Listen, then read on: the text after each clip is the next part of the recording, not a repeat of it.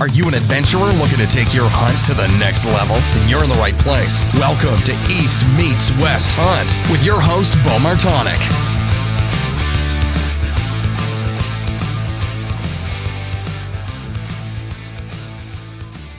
All right, welcome back to another episode of the East Meets West Hunt podcast, part of the daily podcast from the elk hunt in Colorado.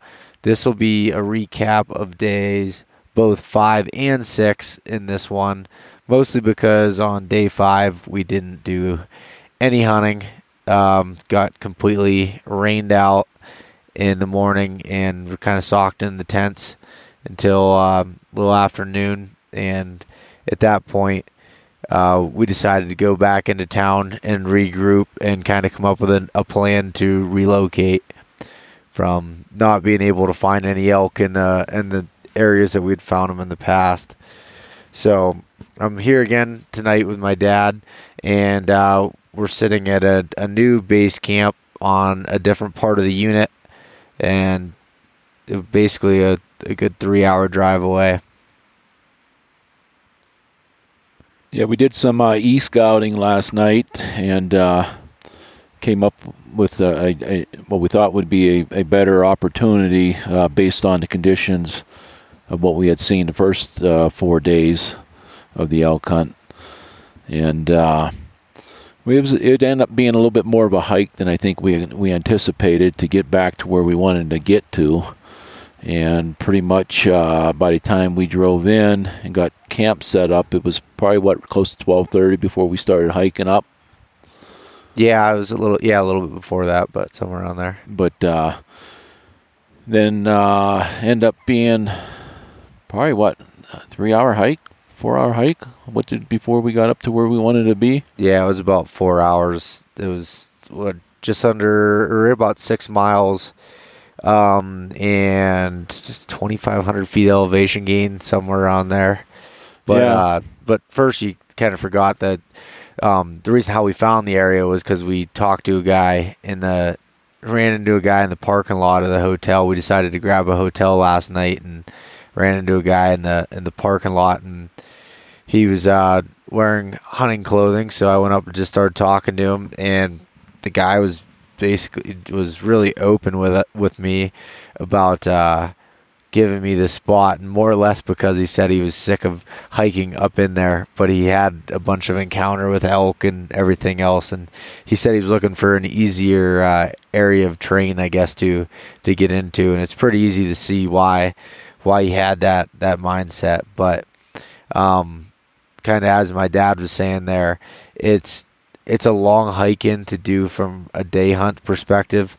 We're kind of tossing back the idea of whether we want to pack in for the last couple days or if it's even worth going back to this spot. There's definitely elk sign, but they're still not bugling. They're not making any sort of,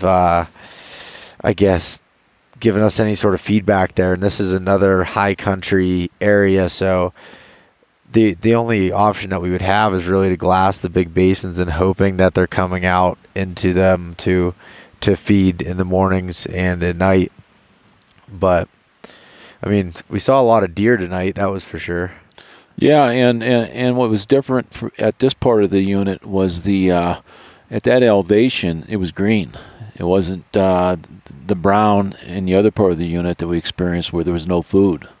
Yeah. No, that's true. That's exactly true. And it's funny because we're not really that far away, even though it took us over a 3-hour drive to get to here, mostly because how bad the roads were. But yeah, that it's basically the same mountain range, and the high country here at 12,000 feet is green, where all the way down to 8,500 feet in that other location was brown and burnt from not getting much rain. Yes, definitely, and the deer, yeah, like you said, there's a lot of deer sign, or a lot of deer we've seen. Probably, I'd say dozen, maybe even close to 2 dozen. Yeah, I bet we saw over 20 of them. Yeah, because one really good buck, one really good deer, and made me wish I would have got my burned my points and got a tag for mule deer. But either way, we saw a bunch of forked horns, and then that one real nice one. Other than that, just a bunch of does the whole way up and down through this basin. So the area that we moved to be able to describe it, it's still high country like we were at, but it's a lot more big open basins, and a lot of cliffs and everything else. I mean, it's some super steep country.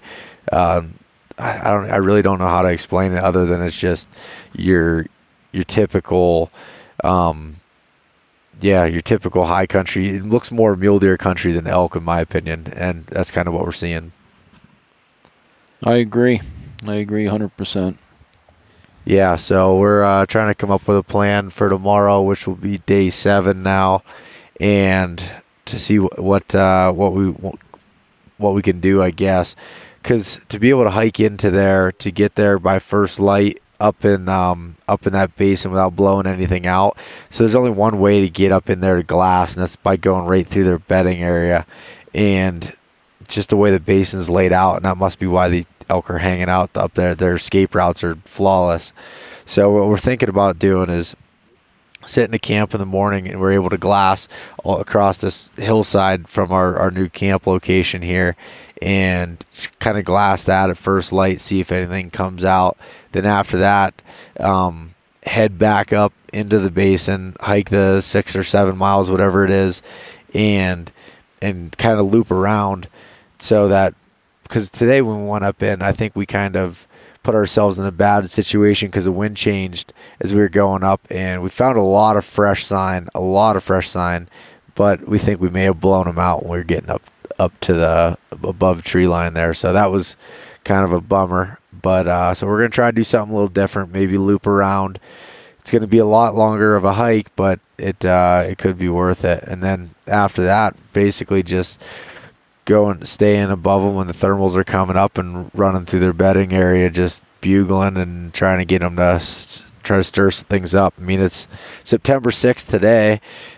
Anytime it should be getting time for them to start sounding off a little bit and getting aggressive, you'd think. Yeah, I would think it would start turning on here pretty soon. So, yeah, so that's it for day 5 and 6 recap here, and we'll get back to you tomorrow night on how day 7 plays out. Thanks so much for listening to this episode of East Meets West Hunt with your host, Bo Martonic. For more great content and to stay up to date, visit eastmeetswesthunt.com, Facebook at East Meets West Outdoors, and Instagram at East Meets West Hunt. If you enjoyed today's episode, please review and subscribe, and we'll catch you next time.